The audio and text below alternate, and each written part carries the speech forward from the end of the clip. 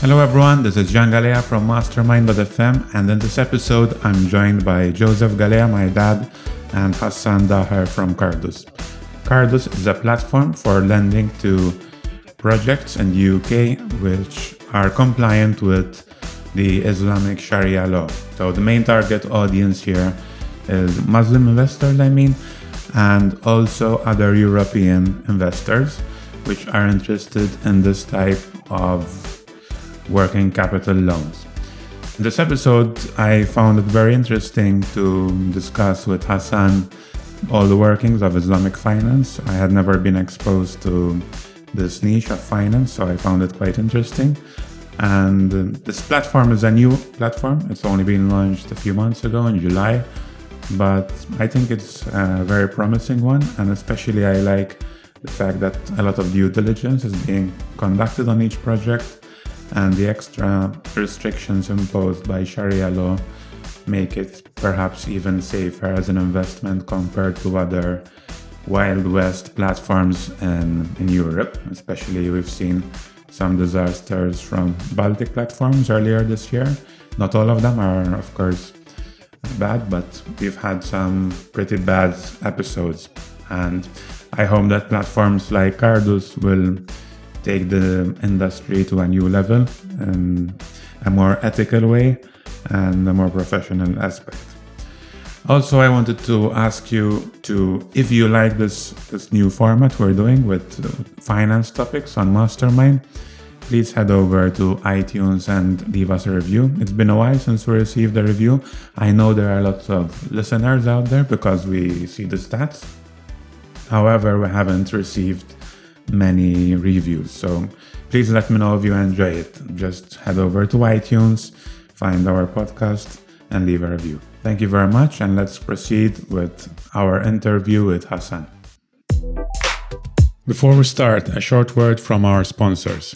Now, I have two sponsors for this episode, WP RSS Aggregator and Spotlight. Both of them are WordPress plugins, and let me tell you how they work. So, WP RSS Aggregator can be used to import information, blog posts, and other content that is based on RSS from other websites, and you can use it to create your own website based on this imported content. A good example of what you can create can be seen at eurofinanceblogs.com. Again, it's eurofinanceblogs.com. This is a website I built with this plugin, and you can see how I managed to aggregate all the news items from various finance blogs in Europe. So that's one of the use cases that I found very useful for WP RSS Aggregator. Now, the other plugin, Spotlight, can be used to import Instagram images into your website. Now, this can be useful for your own personal website, for example, to make sure that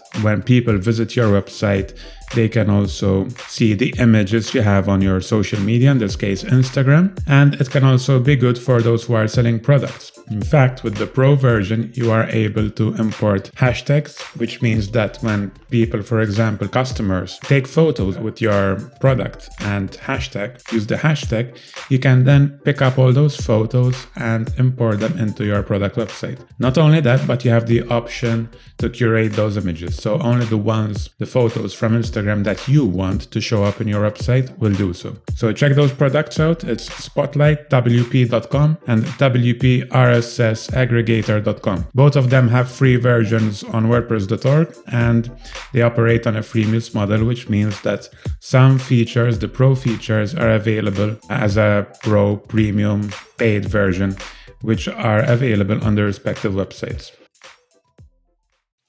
So, hi Hassan, welcome to Mastermind.fm. Hi Jean. It's a pleasure to be with you.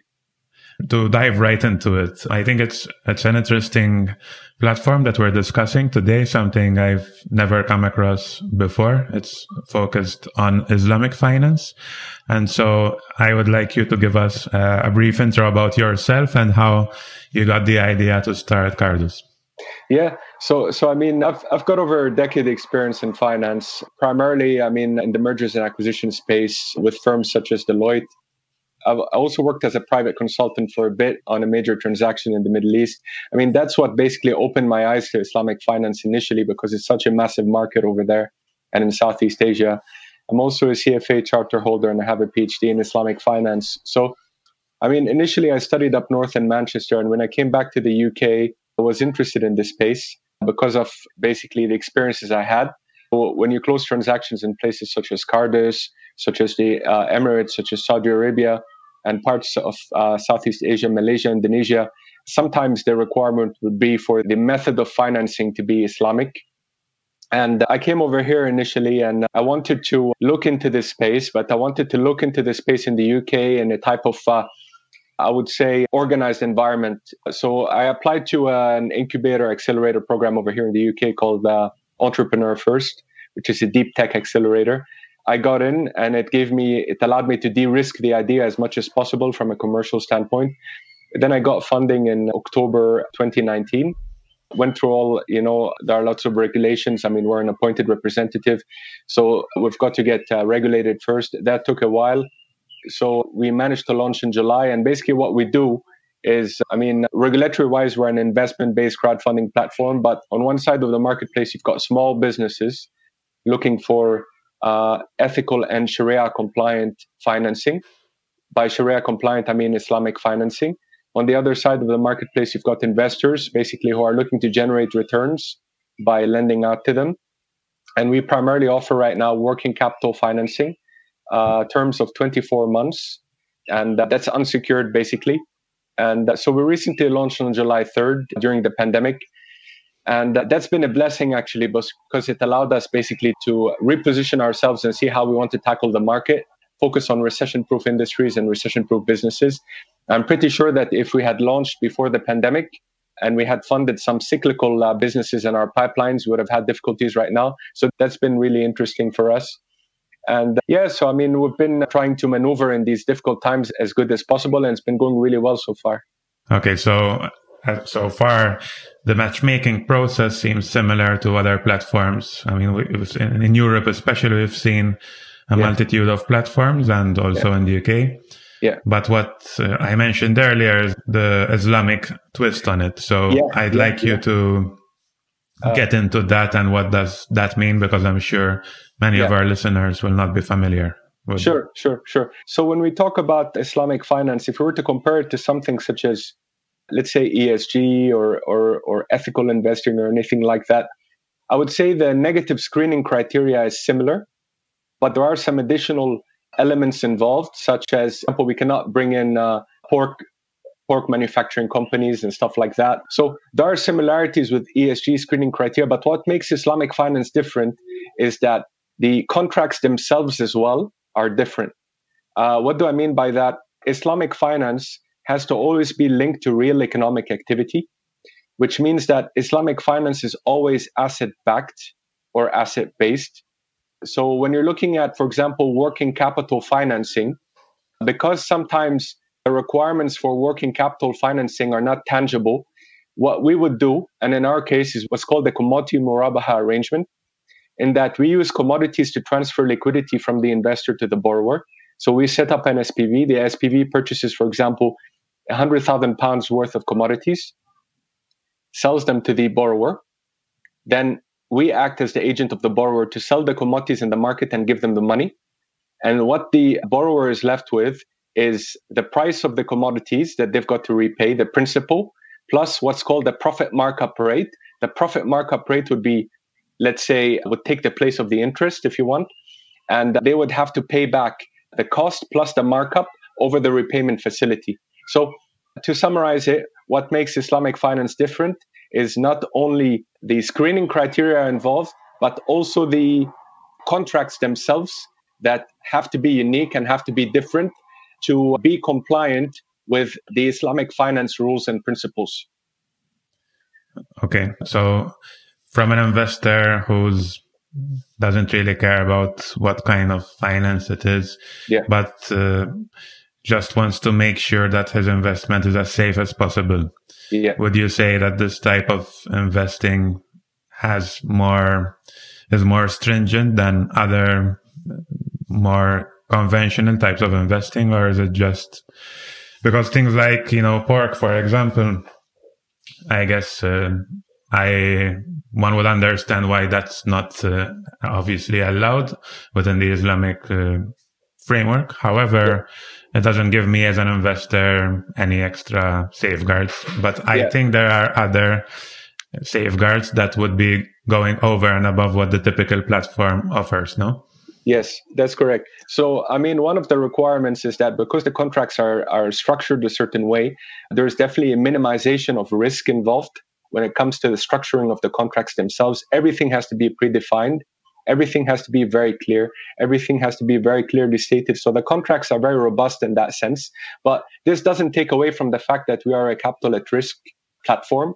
So basically, when an investor comes basically to lend on the platform, their capital is at risk. It's an unsecured type of financing. So right now, we've decided to target working capital financing initially because it's much in demand right now. But going forwards, as we look at other types of financing or other uses of financing, we go towards more asset-backed structures whereby there is collateral involved. Then we start looking at more secured types of financing. But I would say that over and above the contracts being very robust, so we've made sure of that. I would say that one interesting fact as well is that we primarily want to position ourselves as well as an ethical platform and a responsible lending platform. So in that sense, we do not let a distressed company come and borrow on our platform because we feel that that would go contrary to the Sharia norms, so the laws of Islamic finance. And we feel that as well, it's very unethical to be able to do that, to bring on distressed companies, offer them very high rates, such as some of the players in the market are currently doing. Mm-hmm. So I don't know how much you're familiar with the UK market, but if you look at, for example, lenders such as Iwoca offer basically anything between 24% per annum to 75% per annum because they've got a different model. And basically, they're looking at volumes more than anything else because they have an institutional lender backing them. So that's a market we would not like to enter to, even though it could be attractive at some point, and definitely institutional investors, because they've got different risk-return criteria and their decision-making process, would encourage. But I mean, we're trying to be as responsible as possible.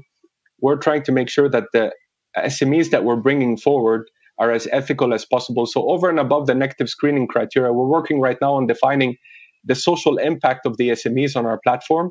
So we're working right now on developing a matrix that will allow us to evaluate these SMEs and create, for example, a social impact scorecard to see what type of impact they're making. We're also looking at the environment as well, but primarily social impact. So we want to bring in this scorecard to basically allow investors not only to evaluate the financial returns from this SME, but as well look at the social impact or the impact of these SMEs on the environment as well as from a social standpoint. So that's something we're working on right now, and we're working on aggressively, and we plan to bring into account. And that's something that could feed into our credit models going forwards. But obviously, the statistics, basically, the data has to decide that, whether it plays a factor in the long run. And we've spoken about the limitations from a borrower's standpoint.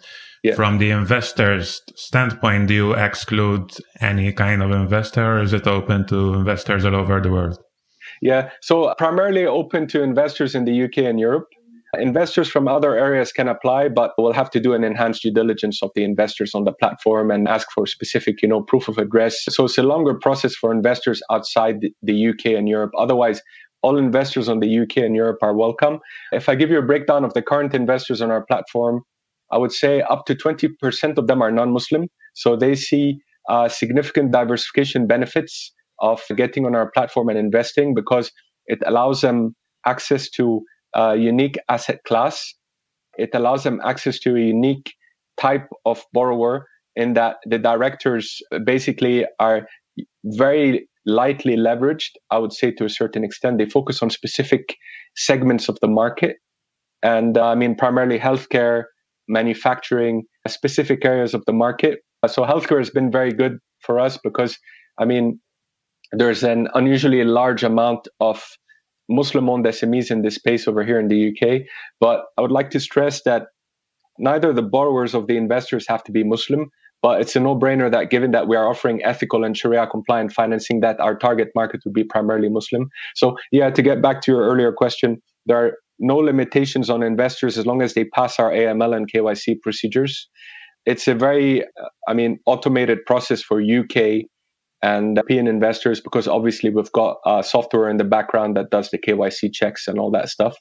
So no obstacles on that point. And we've got an average investor minimum investment of £100 per investor.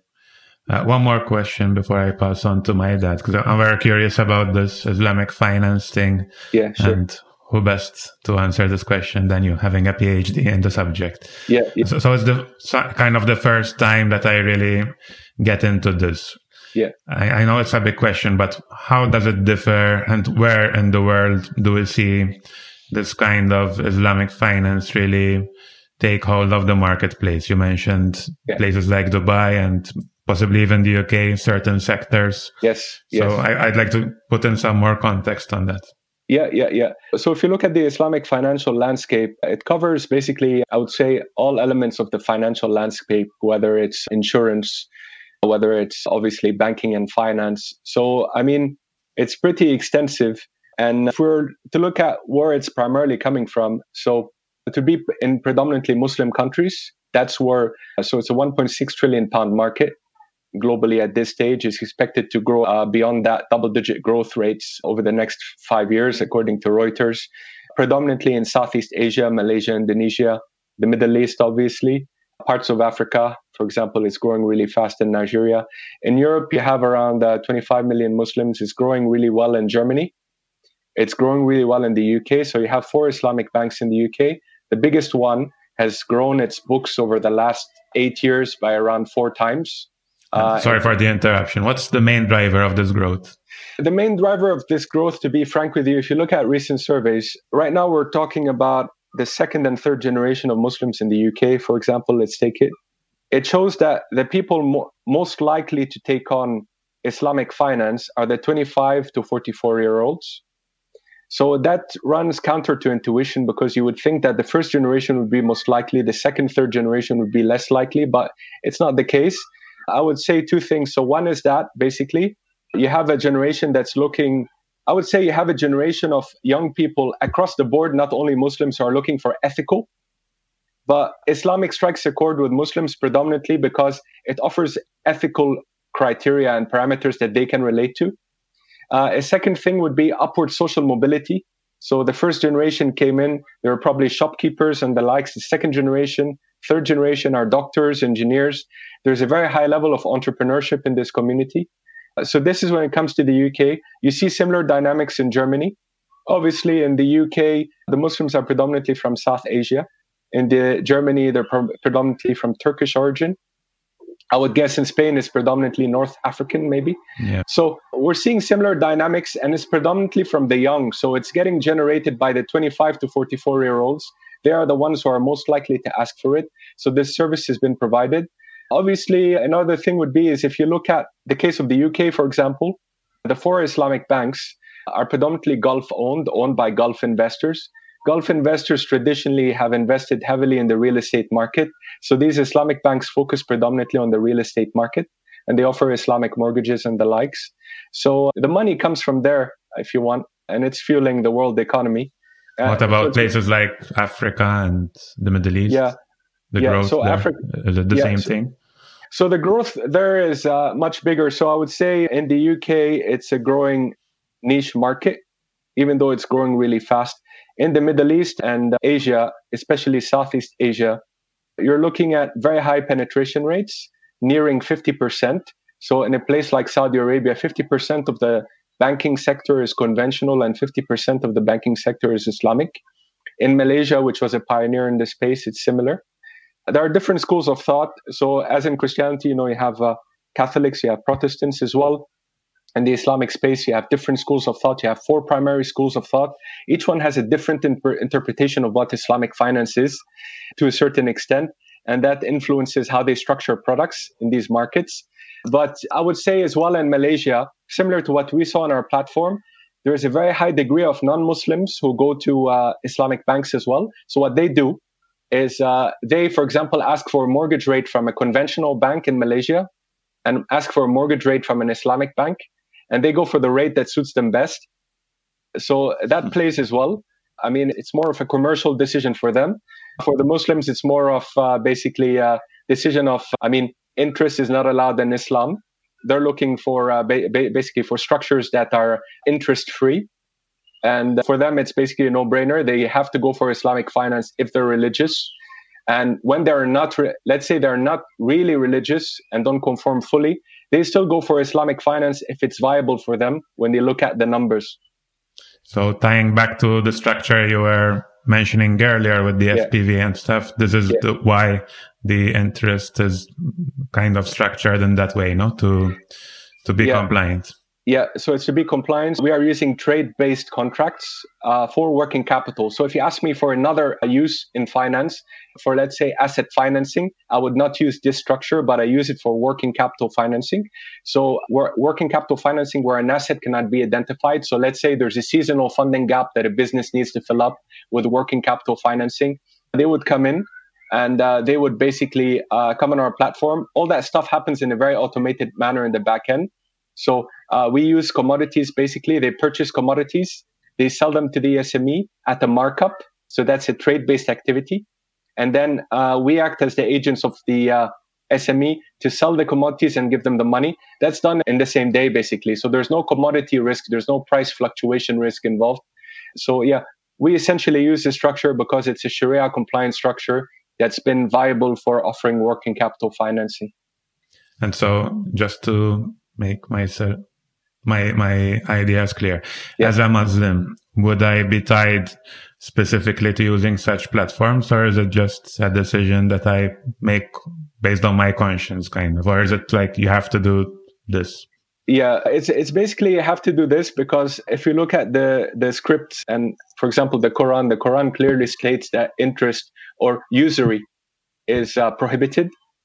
Most religions actually do that as well. So if you look at the history in Europe as well, like interest and usury was prohibited for a very long time. For the Christians as well. Yes, I was just looking into it recently about the history of the banks. Very interesting. Yeah, it's very interesting. I mean, I was reading that as well, and there's a lot of similarities in the prohibition of usury. So that's clearly stated in the scriptures. Now, whether or not Muslim wants to follow that, I mean, it's a free world. But if they're following their religion and they bypass this element, I mean, and they're religious, they would be worried, basically, because it's clearly stated that it's prohibited.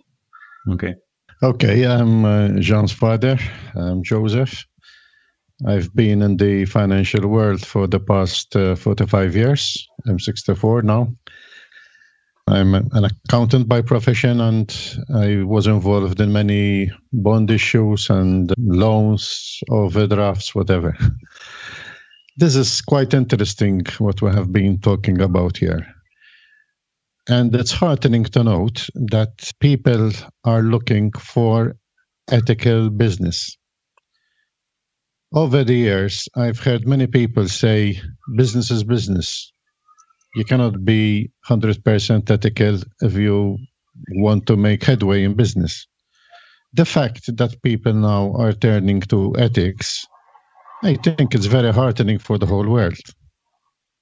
And this is quite intriguing, what you have been saying. Although, as a Christian, and as Jean was saying, even in Christianity, usury is not good, and it's a sin as far as I know.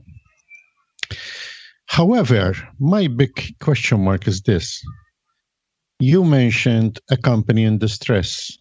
If a company in distress comes to your platform, sort of you are saying, if I understand well, that if you use this situation to your advantage, you would be committing a crime or something bad.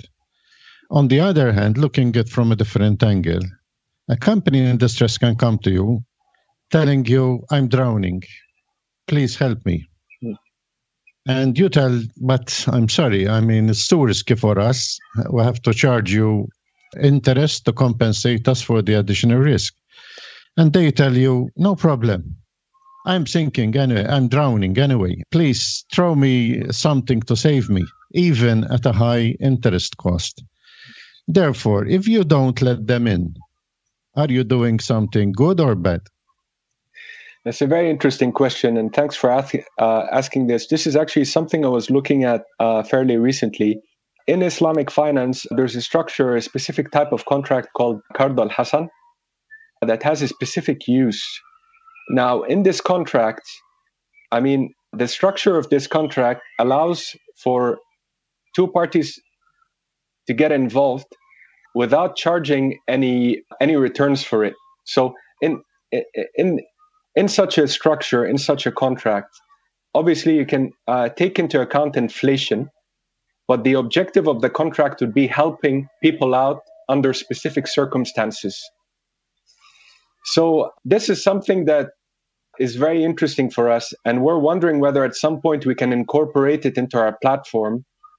Obviously, it will not be return generative, not beyond inflation. But it would play a vital use in helping people out without charging them for it. So this contract has got specific principles and objectives that come into play. And I've seen entire banks structured based on this contract. So I've seen there are in certain countries in the Middle East, institutions that only do that. They offer a Qard al-Hasan, and the whole objective is social as compared to making returns. So I was wondering, in that sense, if at some point someone could, for example, start a platform by setting up, for example, contracts that have a risk-return trade-off that appeals to investors, and then allowing these investors to allocate a specific percentage of their portfolios to these unique contracts that purely have a social purpose as compared to a return payoff. And to be able to help the likes of these SMEs that you're mentioning, that would play a very important objective, and that would basically help these companies in distress that really need help, especially given the massive shock that took place because of the pandemic. So, it's very interesting you mentioned that, and I wish we could see more of that, not only in the Islamic finance space, but across the world. When you look at risk return expectations, so for example, an investor right now can make a net return, projected net return of around 12.15% on our platform in the latest offer per annum.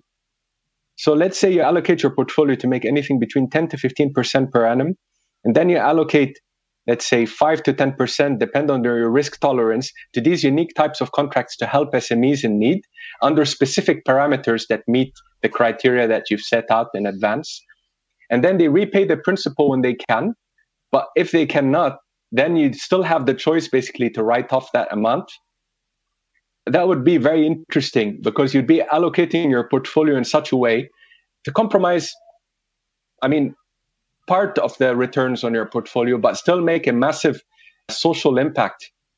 But obviously, that's early on. We're still looking at it because, I'll tell you, for example, in some countries of the Middle East, I've seen these institutions get set up, and every time someone wants to help, he would go in and he would put an amount in what's called the Qard al-Hasan. And then this Qard al-Hasan would get loaned out for a specific purpose. And then the money would get returned to the institution and would get lent out again.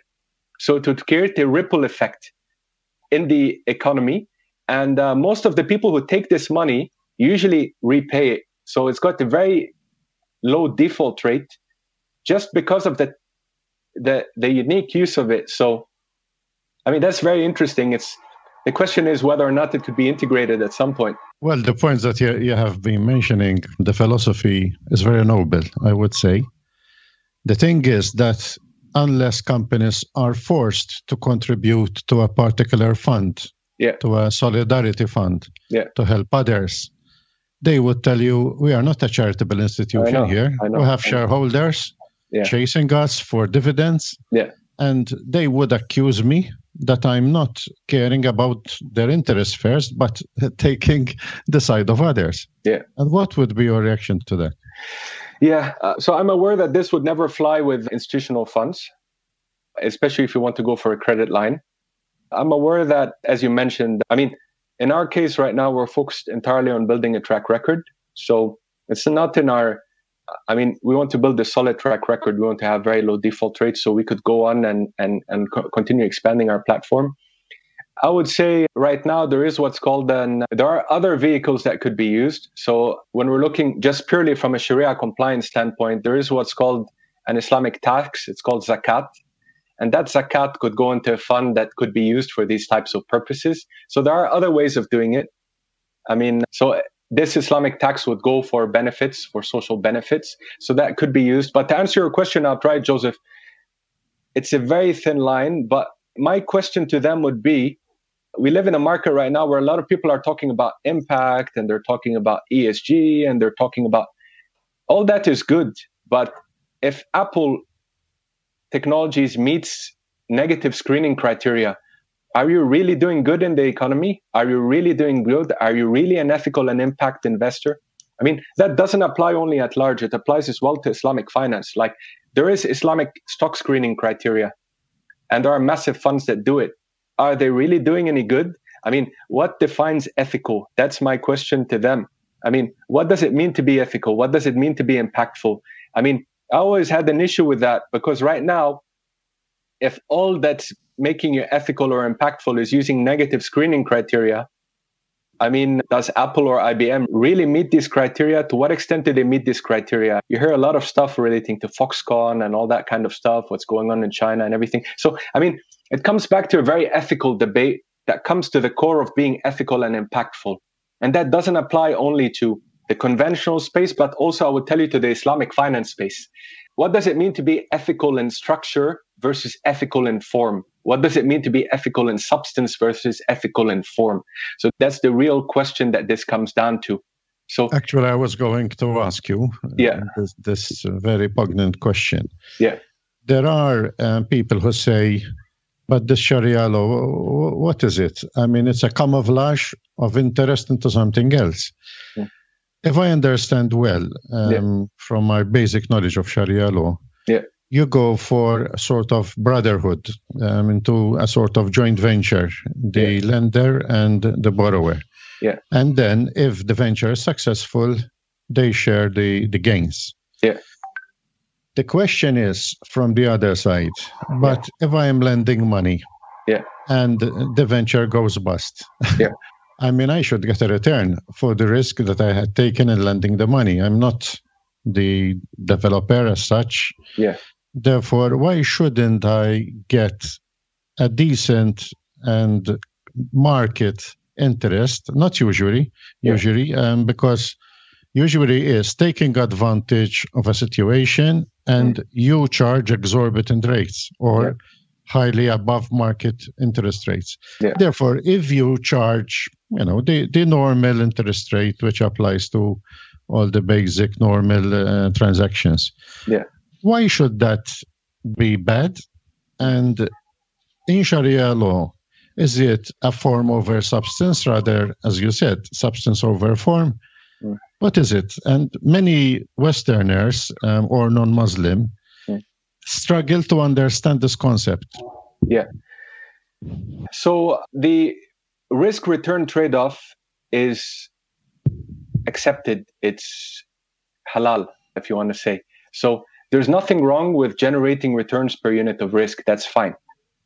It brings back to what you were earlier saying around usury itself. That's not allowed by the Sharia. But I mean, if I give you an overview of what we're talking about here, when you look at Islamic finance, the essence of Islamic finance is risk sharing, not risk transfer. This is the essence of Islamic finance. So under this, if you take the theoretical structure you were mentioning earlier, an investor would be sharing in the returns and the risk at the same time. So the elements of financial leverage will change. So let's look at a bank, right?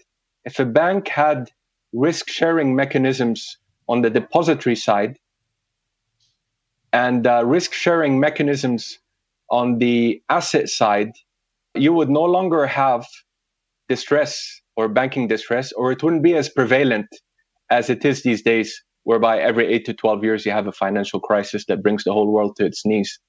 What's creating this element of, I would say, lack of strength in the banking sector or fragility in the banking sector is essentially financial leverage, nothing else, plus an element of moral hazard. So I'm just starting with a theoretical discussion here.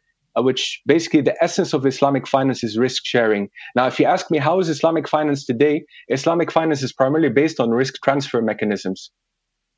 So risk transfer mechanisms. So if you look at the books of all the Islamic banks globally, you would see that they're primarily involved in risk transfer mechanisms that operate similar to the conventional system, but take into account profit instead of interest. This is the way Islamic banking is operating today. The way it should operate is more towards risk sharing to avoid financial crisis at the macro level and avoid elements of financial distress at the micro level. So this is how it should be. This is how it should go towards it. Now, contemporary Islamic finance is only 30 years old. It was only resurrected in Southeast Asia 30 years ago. So it takes a while for us to get to that stage. So to answer your question outright, an element of profit commensurate with the risk involved is allowed. Obviously, this element of profit will increase the more risk an investor takes. Anything above that element of risk or not commensurate with that element of risk would be not Sharia compliant. And this is where the issue comes in. For example, loan sharks. So loan sharks charge an element of, they charge very high rates. This often leads to significant cases of severe distress by people, often leads to suicide. There are many examples. There's an example of Amigo loans, if you read about them in the Financial Times. It's crazy what's going on with people. They're often getting led to suicide. So, there is a threshold when usury starts to break the backs of the people who are taking it.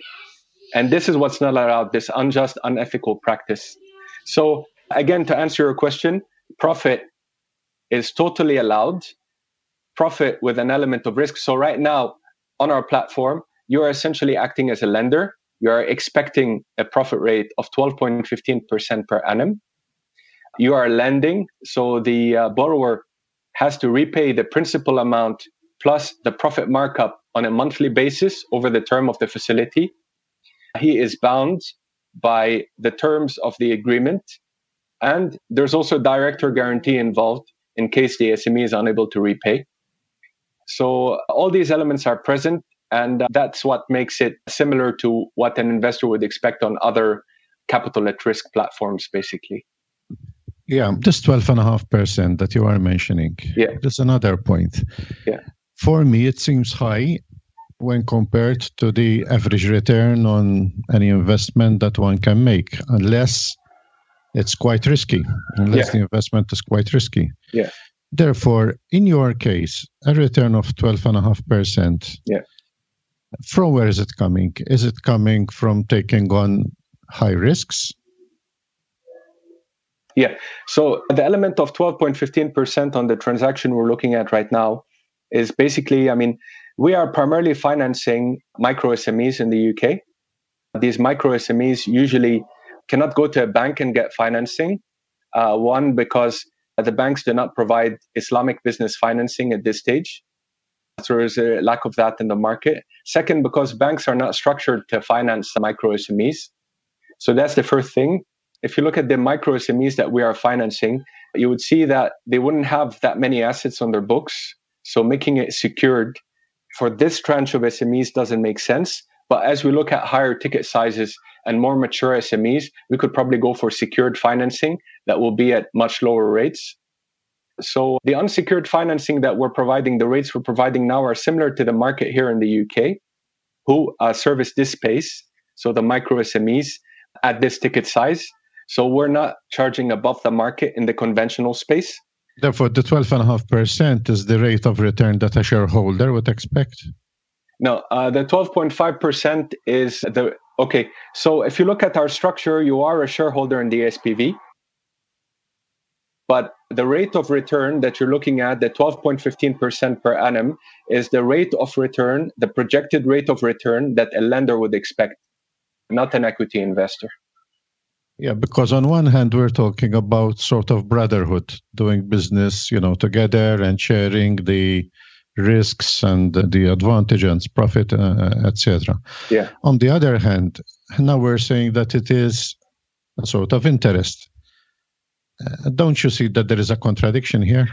No, in Islamic finance, there have been contracts for all purposes. So The contracts range from risk-sharing models that are in line with the theoretical models, all the way to risk transfer models that are also allowed. So for every sort of purpose, there is an equivalent contract in Islamic finance. So when we're looking at the mechanisms that we're using right now, we're looking at pure risk transfer mechanisms, because essentially business owners should not have to go or resort for equity financing in order to finance a working capital financing requirement. So if you look at the first SME or the SME we've currently got live on our platform, this SME basically needs financing for purchasing inventory. If we go for a risk-sharing contract as per Islamic finance, what we're essentially doing is allowing for the investors to become shareholders in the SME and make a higher return per unit of risk, because they'd be going towards the equity risk premium. That doesn't suit the needs of someone looking for working capital financing. So what we are offering right now is a contract. I mean, if we look at the theoretical model, it is not only the risk-sharing mechanisms that are allowed in Islam. Islam takes into account the different uses of finance that are required. And in this case, the use of finance for working capital financing means that what you have to go for is an Islamic debt contract and not an Islamic equity contract. I don't know if that makes sense. John, do you have any other questions before I go into the nitty-gritty of investing? I'm following with interest. Okay. Yes, sometimes it gets a little bit blurred, I must say, because on one hand, we're saying that we're sort of brothers and we share. On the other hand, now we're getting a sort of loan interest, but in an ethical manner. I would agree with that. And I really look forward as a person that before I pass away, I see the business world acting more ethically around the world and a better redistribution of wealth at the end of the day, because that's extremely important to end the wars that erupt from time to time. And, immigration from poor countries to richer countries and all that. And when I see something like this, I look at it with interest, actually. But it's not easy to marry the business world with ethical principles and religious principles. Sometimes it's difficult. And I know certain businessmen who are very ethical in their approach, sometimes they have to pay a price when compared to their competitors. And this makes me sad, actually. Going into some further details about your platform, if I understand well, it has been set up very recently, actually, as you said, this year, during the pandemic. As you said, it had the advantage that at least you didn't go for investments that maybe would find themselves in difficulty at the first, economic recession, and that's good. You are saying that you are Sharia certified. This is also another interesting point. When you say you are Sharia certified, who gives you this certification? So we are Sharia certified in two ways. First, it's got to be provided by a Sharia scholar. In our case, we've got details of the certification on our site. It's a prevalent scholar here in the UK that's provided us with Sharia certification. But we've also made sure that from a Sharia standpoint, all the contracts that we have on our platform are Sharia compliant and in line with the accounting, and it's AAIOIFI. So it's the Accounting and Auditing Organization of Islamic Financial Institutions. It's the biggest standard setter in Islamic finance globally. So they have parameters for Islamic financial contracts. We made sure that all our contracts are in line with those parameters. So we have four major schools of thought. We wanted to make sure that our contracts are prevalent and robust and in line with these schools of thought. So we made sure that our contracts are in line with the biggest standard setting body in the world in that sense. But do you have an audit from time to time? Yes. And who carries the audit? Is it a Sharia compliant audit firm? How do you go along there? So it's the same Sharia advisory firm that gave us our Sharia compliance certificate. So they come and do an audit. They're actually hands-on and actively involved in our business. So the Sharia scholar who heads Amana Advisory basically works very closely with us to make sure that everything we do is Sharia compliant. And obviously the contracts get reviewed once they're done to make sure that they're Sharia compliant. So we used initially a legal firm that's got massive experience in preparing Islamic financial contracts. And they basically made sure first that the contracts are Sharia compliant. Then we made sure that they're compliant with the IOFI standards, the biggest standard setting body in Islamic finance globally. And then we passed it on to Amana Advisory under their head Sharia scholar. And he basically reviewed our platform, reviewed our contracts, gave us a Sharia certificate, and make sure that he does to make sure that we maintain Sharia. When you mention these scholars, therefore they get some kind of warrant or an accreditation from somebody, from an institution maybe? They fulfill all the requirements that they've got to fulfill in order to get to the stages that they're at, and they get all the required accreditations. And it's not only the accreditations that they've got to get, but they also have to be well-spoken and standout members of the community, because at the end of the day, it's the community that's investing on our platform. So they have to make sure that the scholar who's approving the platform is not someone, for example, for example, as a UK platform, someone out of Africa that they don't know. It's got to be a standing member of the community that they follow from a religious standpoint, has a strong understanding of finance, and can come through and make sure that the platform is certified, because then he's got to pass that on to the members of the community. And then they seek assurances that everything is okay and all right and meets the standards.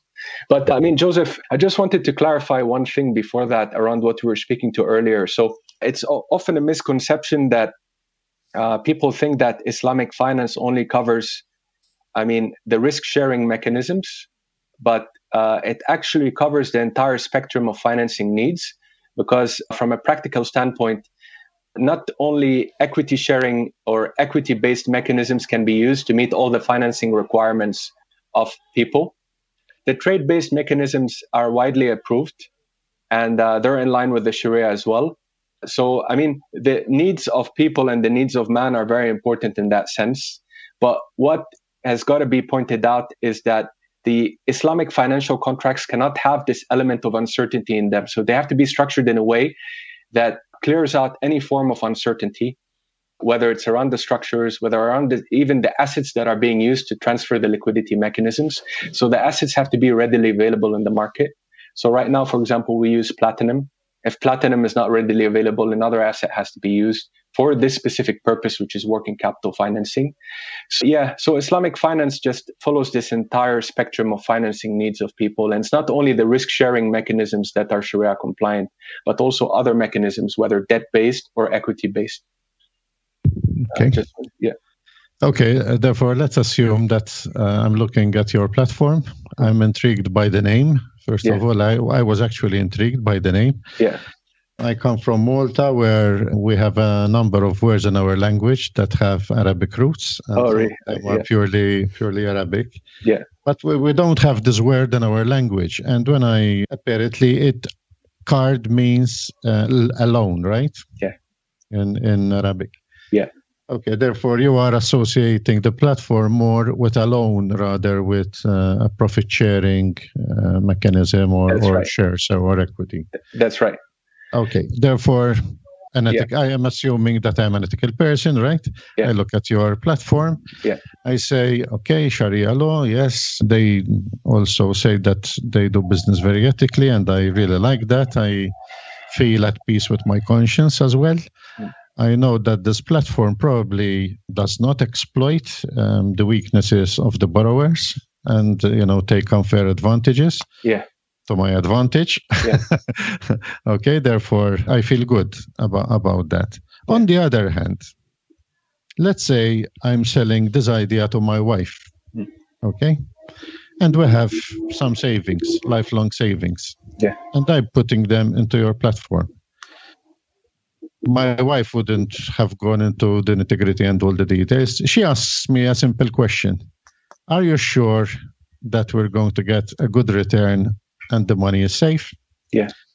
And my immediate response would be, I tell her, I'm doing this with an ethical company.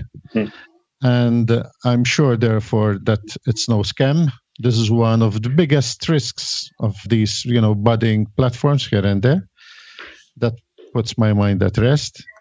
I tell her that they do things ethically, and that's good, in line with our principles. But the last question is, but if we lose everything, therefore, what is the underlying security? Therefore, if we're giving a loan to somebody to build a property to sell it eventually, or to build a property to use it for his own house, for his own abode, what happens if the project fails? Therefore, if we're not taking any security, any mortgage on the property, and that would mean that we can even ask him to get out of the property. We evict him from the property, which wouldn't sound that Christian or or Muslim, philosophy. But at least would protect our money. What would be your reply to that? Yeah, the reply would be right now, because we are targeting working capital financing primarily, we are offering unsecured working capital financing that's backed by director guarantee. So we do 2 layers of checks in the company. The first check is financial check. My colleague who's a senior credit underwriter does all the number crunching to make sure that from a financial standpoint, this borrower can take on the amount of financing that's required and cover it. Right now, we've been very cautious and secure in how we're going about doing this. So to such an extent that the businesses we offer financing to can usually cover the financing from the cash that they have on their books in full. So in that standpoint, we do the credit risk profiling, and we're only letting in very stable companies that are making money right now during the pandemic. That's from a financial standpoint. Otherwise, I would say that going forwards, we would be looking at providing secured financing. It wouldn't be for the micro SMEs we're targeting now because they don't have that type of assets on their book. They don't have that much of a balance sheet. But it would be going forwards as we go for more mature SMEs that have got assets on their books. And it would be going forward depending on the type of financing. So as you mentioned correctly, when there is an asset involved, an asset can be identified. We would not be using this commodity murabaha. We would not be using metals on the stock exchange basically to transfer liquidity. We would be using the asset itself and taking the asset itself as security. But obviously the rates then would not be that high. So the rates are commensurate. Yeah. So that's why the rates are high. If we're looking at secured financing, we're dropping below the double digits and we're going into single digits, maybe. Yeah, but if that happens, it means that if the borrower defaults, you take the property. Correct. Is that Christian? Is that Muslim philosophy? So all elements must be done to avoid this type of drastic situation. But if the asset does not have any lien on it and the directors provided it, it's fair game, to be frank with you. It's fair game because it's coming back to what I mentioned earlier, Joseph, that in the contract, everything has been specified and cleared in advance. So the borrower must know exactly what he's getting into. And I would add an additional layer to that. I would add that we look at the directors as well, and we look at the creditworthiness of the directors. So if the director is not really creditworthy, we will not take that asset. So if all the director's got is this house and he's got his family living in this house, he should go to someone else to get financing, to be frank with you. I mean, we ask for asset liability statements of the individual directors, and all the directors that we've financed so far are high net worth in the sense that they can more than cover the financing obligations of the company that they're in, that they're directing, but also would not be in distress in the theoretical scenario where we actually take an asset as security going forwards. So that comes back to what I was mentioning earlier. We want to be responsible lenders. That's really important. And otherwise, I mean, the market is huge over here in the UK. If someone wants to gamble with his family's life, he could go somewhere else. You know, there's no shortage of lenders in the UK. But again, just to finalize this, Joseph, we are a capital at risk model. Anyone who wants to lend on our platform must understand the risks involved. They are clearly stated on our site. They're clearly stated in the information memorandum that we've got posted for each SME that we finance. So they must come into this knowing that the returns are high, but because there is an element of risk involved, then they could lose it. It's a capital at risk. We do our homework. We make sure that the credit checks are done to the highest extent possible. We crunch the numbers. We do the credit risk profiling. We've got a pricing matrix commensurate with that in the market.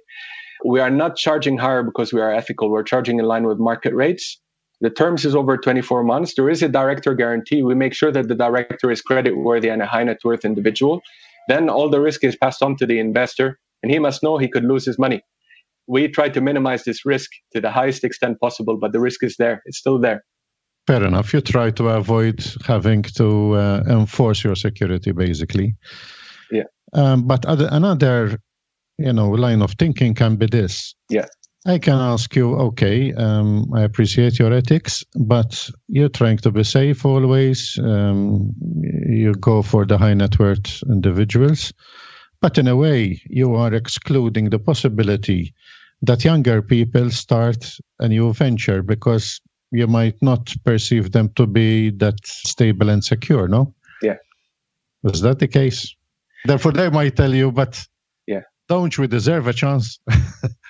Yeah. I mean, it's correct. Right now, we ask for a minimum trade. We have eligibility criteria. We ask for a minimum trading history of 3 years. We ask for profitability in 2 out of 3 years. I would suggest to these young people who are starting businesses to take on equity initially. Just in the interest of full disclosure, equity contracts are Sharia compliant. So I think it's better for them to take on an equity partner initially to absorb that type of risk. And then maybe after a couple of years of trading history, profitability in 2 out of 3 years, then they could come into our platform and be eligible. I mean, we cannot service all segments of the market. We are focusing on a specific segment because we saw a need for it. I don't think we will be going into that area of the market with debt-based contracts, with Islamic debt-based contracts. It would rather require Islamic equity contracts. Or not even Islamic equity contracts. Equity contracts are Islamic, so equity contracts. I think that would be much more suitable for this type of risk profile. Or venture debt. I mean, venture capitalists do that sometimes. They have this type of appetite. Therefore, now, since you started, how was your rate of success? Because I looked into your website and the projects that are listed are still awaiting more funding to come in to be fully funded. Yeah. So we've reached the minimum target on the first 2 deals on our platform. That's something we should have stated on the site, what the minimum target is. We haven't reached the maximum target yet, but we're working towards it. So, I mean, because we recently started, we still need more liquidity on our platform, to be frank with you, Joseph. We recently launched the Cash Boost scheme only yesterday. And this Cash Boost scheme basically provides additional incentives for investors where they can generate higher returns by investing on our platform. So if they invest between £1,000 to £4,999, they get 1% extra returns. If they invest between 5K to 10K, they make 2%. Above 10K, they make 3%. So we launched that yesterday. And I mean, we're looking to generate more and more liquidity on our platform. And we're getting better. So on the first deal on our site, we reached the minimum target, but it was not as highly funded as the second deal. On the second deal, we passed the threshold of over 50%. Again, we reached the minimum target. The investor was looking for 50K. We got 32K. That passed the threshold. So we passed on, we closed the deal on the site. Right now with this new deal, we're looking to get 50K. We're hoping to get this fully funded. Therefore, are you taking on deposits at rates higher than the banks? The investors on our platform will be generating 12-15% projected returns on this new deal. They generated above 10% on the deal we closed only last week. So the rates are... I'm talking about, because you mentioned a new product, if I understood well. The Cash Boost. Yeah, the cash-based. Yeah. Boost. Do you encourage people to deposit money with you and you give them a rate of interest which is higher than they would get if they deposit their funds with the banks? Yeah, I mean, they're making higher rates anyways on our platform compared to banks because banks have got the... Do you need a banking license for that? No, the Cash Boost scheme is not a new type of product. It's just... so it's similar to a cashback scheme. But in a Cash Boost scheme, we offer higher returns to investors so it's a higher return for first-time investors on our platform. You can see the details under cardus.com/cashboost. That will provide you all the details. It's not a new product. It's the same product, but it's similar to a cashback scheme. The only difference is that whereby a cashback gives you the money, a cash boost basically invests your cash back into the investment that you made. So it's an incentive scheme for first-time investors on our platform to come in and invest and make money on their first investment, make additional returns on their first investment. That's an incentive that's used by many other platforms as well. Basically, they want to incentivize higher amounts of investments.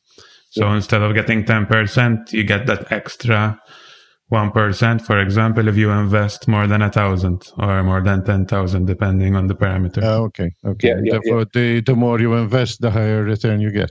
Correct. Okay, a sort of bonus.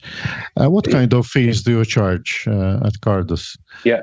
So we charge between 2 and 5%, but we charge the businesses. We don't charge the investors. So we make a fee before drawdown by the business. So that's what we're currently doing. On the first offer, we charge 3%. On the last two offers, we've charged 5% because they're smaller amounts. Yeah, so we charge the SME that amount before drawdown, and then they're left to repay the full amount of principal plus profit rate. And how big is the organization? I mean, you yourself, and how many other people are there? Yeah, so currently we're 3, but we also have a compliance team. So we're appointed representatives of ShareIn, which is a regulatory umbrella service provider. We used our compliance team to basically cover the compliance on our platform. Therefore, you subcontract that work? We currently operate under their umbrella as an appointed representative. So you could say subcontracting. There is a contractual agreement between them, but we see it more as a partnership. I see. Yeah. And therefore, if I invest in your platform, I get interest, right? Not dividends. Yeah. So structure, because that can make a bit of a difference in terms of tax, especially for the foreigners. Yes. You do get dividends. In full disclosure, you get dividends because what we use is an SPV structure. So you should definitely check the dividend taxes in your jurisdiction. On our end, you get a net return, for example, on the one dose offer, you get a net return of 12.15% per annum. That's the projected return on the platform. You get it once a year? No, you get it on a monthly basis. It's per annum, but you get it on a monthly basis. So every month you get the repayment of principal and profit. The profit element would be the dividend. Okay. Therefore, it's a dividend, not interest. Correct. It's a dividend, yes. Therefore, it's not a loan because your name stands for a loan, no? Yeah. The contract between the special purpose vehicle and the business is a Murabaha financing agreement, which is an Islamic debt contract. The contract between the investors and the SPV is basically they purchase shares. So it operates similar to a loan. And the contract between the SPV and the business is an Islamic debt facility, but you are purchasing shares in the SPV. This is why I told you it gets confusing for us, for example, for the Westerners who are not that conversant with Sharia law. Yeah. Because this is blurred. I mean, whether it's interest, whether it's a dividend, for tax purposes, it can make a difference. But anyway, it's good to be clear on this. Yes. And do you provide a secondary market if I want to exit after 6 months, for example, or you take back? You buy my share, for example? We're looking at that. Right now, there's no secondary market, to be frank with you. But you could sell your facility or shares, you could sell them at par value. Because right now, if you look at the school of thought that applies to the UK, the Sharia school of thought, you cannot sell the shares at fair market value because the sale of paper is not allowed. So you could only sell it at par value. Okay, therefore, under Sharia law, you cannot sell shares at a profit, if I understand you well. You could sell shares, but you cannot sell shares in an SPV that's backed by an Islamic debt facility. So you could sell shares on the stock market, that's fine. But because of the type of financing that the SPV is getting into, which is an Islamic debt facility, that's tantamount to paper, so it has to be sold at par value. The only way we could make the SPV compliant with selling it at fair market value is if we get 1/3 of the SPV to purchase assets, actual real assets. Then the shares that you own would be backed by assets, and then you could sell them at fair market value. But to answer your question upright, the shares in the SPV right now cannot be sold at fair market value. We don't have a secondary market right now. Well, the good thing is that you give a dividend every month. Therefore, when you sell the shares, basically it is ex-dividend because the dividends would have been already distributed in any case. That's right. So by the end of it's an amortizing facility. By the end of the 24 months, there's no value left, basically. We just unwind the SPV. Okay, one last question from a couple of questions actually. Yeah. If the project is not fully funded, do you put in the money from yourselves, for example, to make it happen, or do you join in? There's skin in the game, as they say, from Cardus, the projects? Yeah. So right now we don't have skin in the game. But I mean, on the first deal on the platform, we passed on all the financing to the businesses. The businesses need the financing. What we usually do is we pass on the financing to them and then run another campaign. So they're taking the financing. On the second deal, we met the minimum target. Right now, we're not investing ourselves in the deal. But I mean, we do have a couple of high net worth individuals who could step in to cover the total amount of financing if we don't reach the minimum target. But I mean, we don't see that being an issue going forwards because we're bringing in the types of deals that we are confident can be covered by the platform. We're not bringing in, for example, £500,000 deals when our platform can only cover £100,000, for example. So we're trying to time the deals in line with the liquidity requirements of our platform. Yeah, one last question from my side. If I want to join your platform and invest money, what is the minimum and what kind of know your client documentation I would need to provide? Yeah, so the minimum is £100. The know your client documentation basically is you'd need to register on the site and then you'd need a proof of ID and proof of address. Okay. Thank you very much, Hassan. This has been really interesting. My pleasure, Joseph. I think we have got a deeper understanding and hopefully our listeners as well. And I pass on back to John. Yeah, just have a few questions myself that you can answer briefly as we're kind of running out of time. Sure. One problem I had with another platform was the high cost of maintaining an SPV for each investment, ultimately leading to problems with the platform. And in this case, as you're raising relatively modest amounts, especially if they're not fully funded, do you see any problem with that going forward? No, I mean, right now we're covering these SPV costs through our fees. We've done calculations. We've done our homework on from that standpoint, and the costs are not that significant. But I would say that investors don't need to worry about these costs. They're fully absorbed by us right now.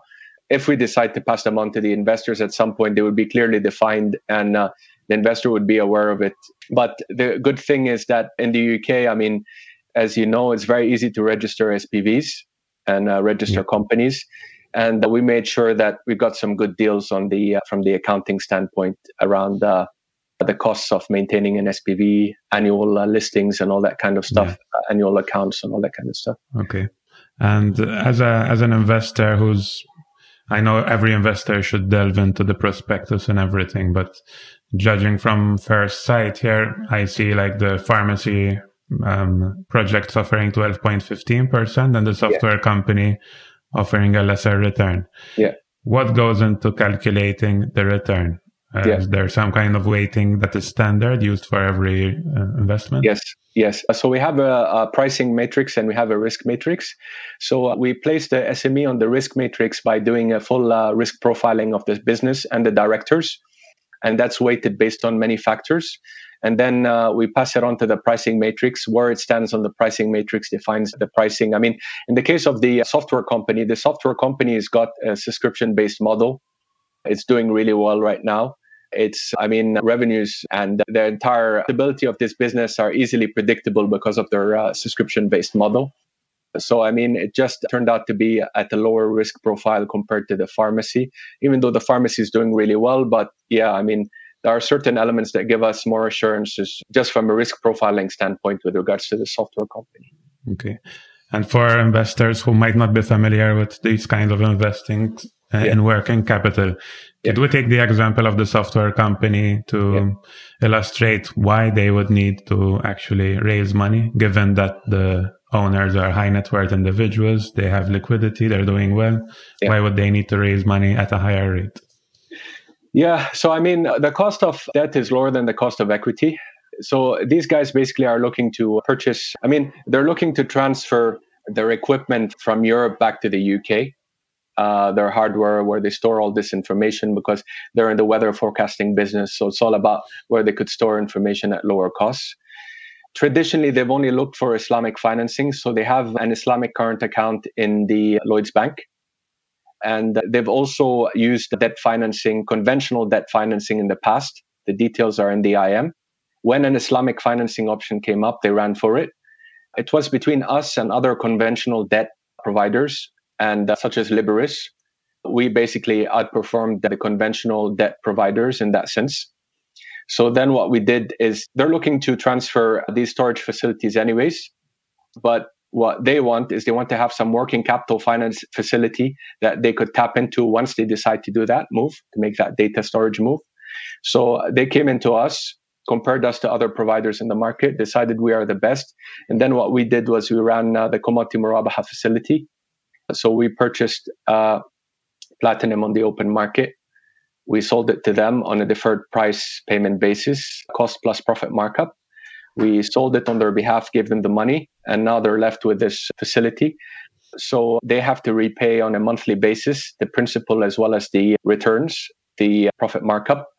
And it's been really good. I mean, from our standpoint, the decision, it was a commercial decision by the directors that they would want to take debt financing to do this and working capital financing. So we just went with it. It's the same case as well with the pharmacy. The pharmacy is backed by one of the directors who's a high net worth individual. But it's just use of debt. They understand the risk profile of their companies. They understand that we're not pricing higher than what they would expect from the market, and they do their homework. They decided to leverage.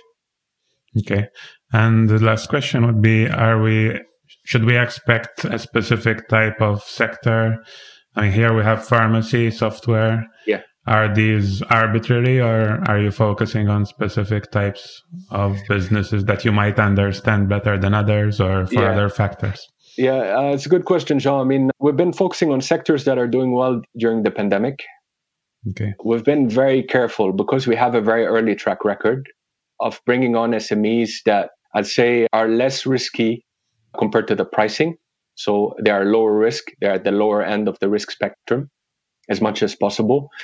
Going forwards, we're examining the pandemic. We're seeing how the whole situation is coming through. There are certain sectors we're staying away from in the hospitality and restaurants industry, travel agents and the likes. We're looking at manufacturing, bringing on manufacturing. Going forwards, as we look at higher ticket sizes, obviously we'll go towards more security, taking on secured, but obviously that will change the pricing fundamentals on our platform. So it would offer a good diversification benefit for investors, I guess, if they price towards secured financing and unsecured financing. I would say it's another interesting thing is that investors, obviously there are different types of investors, retail investors, sophisticated investors, high net worth individuals. There's a different understanding as well of risk profiles. So you have a good background in finance, so which means that you're able to understand things better than others. Retail investors have to up their education from a financial standpoint. They must understand diversification benefits. We try to educate them as much as possible. We've got blogs with a lot of information on Sharia compliance. I'm starting to bring in blogs on financial education as well, but they should understand what they're getting into and make sure that they never invest more than they can handle based on their understanding of their personal finances. Yeah, and to that point, first of all, to wrap up, it's been very interesting learning all about the Islamic finance space and this platform. As an investor who has limited knowledge of the Muslim space, I have several Muslim friends. I've spoken with them on many topics, but we never really got into this side of finance. So as a person interested in history of finance and the different workings of investments, I find it very interesting. At the same time, when looking at this platform, I see the possibility of making maybe a safer investment, a more ethical investment. But on the other hand, I'm kind of put the brakes on because of the intricacies that you mentioned of being Sharia compliant, which I don't understand. So for someone like me who's interested, but is a bit not certain because he doesn't understand those concepts. Where would the starting points be to learn more about this topic? Yeah. And I hope you don't point me to read your PhD thesis. Yeah, something more simple, you know? Yeah. I mean, my PhD thesis was I've got it published online. So maybe once we finish with the initial one, there is an interesting book. It's called The Primer on Islamic Finance. I could send it to you after this. Yeah. It was written by CFA Institute. It gives a good overview from a conventional standpoint, obviously, because of CFA Institute on the subject matter. And it gives a holistic overview of the subject matter across the spectrum, from debt-based all the way to equity-based, all the way to insurance, all the way to everything. That's a very good place to start. It's very clear, very articulate, very well written. And once you're done with that, I mean, I could definitely complicate the matters worse and send other stuff, but it's a good place to start. But I would really urge investors not to be intimidated by it being Sharia compliant. It's the Sharia compliant aspects of it are in the back end. They are primarily there to offer comfort to investors who invest based on faith-based requirements. But your risk-return decision-making process should not be impacted by the structures we're using. It should be impacted by the taxation schemes that apply to dividends, for sure. But otherwise, I mean, you should look at it similar to other peer-to-peer platforms from a pure financial standpoint. Otherwise, if you're interested in, I mean, we're primarily a financial inclusion platform right now because we are offering financing to businesses that were unable to get financing in the past due to their ethical beliefs, and there not being any Sharia-compliant business financing opportunities here. So you would definitely be doing a social impact in that sense, and in terms of financial inclusion. Very good. Yeah, super interesting. Thank you for coming on. My pleasure. I hope the platform takes off and the way we all want it to. So we'll be in touch. And thanks again for joining. Thanks, guys. And I really enjoyed this. And I think we touched on a lot of points. And I'm definitely going to forward this once it comes online. Thanks, Hassan, and good luck. Thank you so much for listening to another episode of Mastermind.fm. If you liked what you heard in today's episode, please head on over to iTunes and leave us a review. Your feedback encourages us to keep producing the kind of content that you have come to rely on for your own entrepreneurial journey. And if you have a question or topic you'd like us to cover on the show, send it to us through our website or via email at podcast@mastermind.fm, or even connect with us on Twitter @mastermindfm. We look forward to hearing from you and hope you have a fantastic week.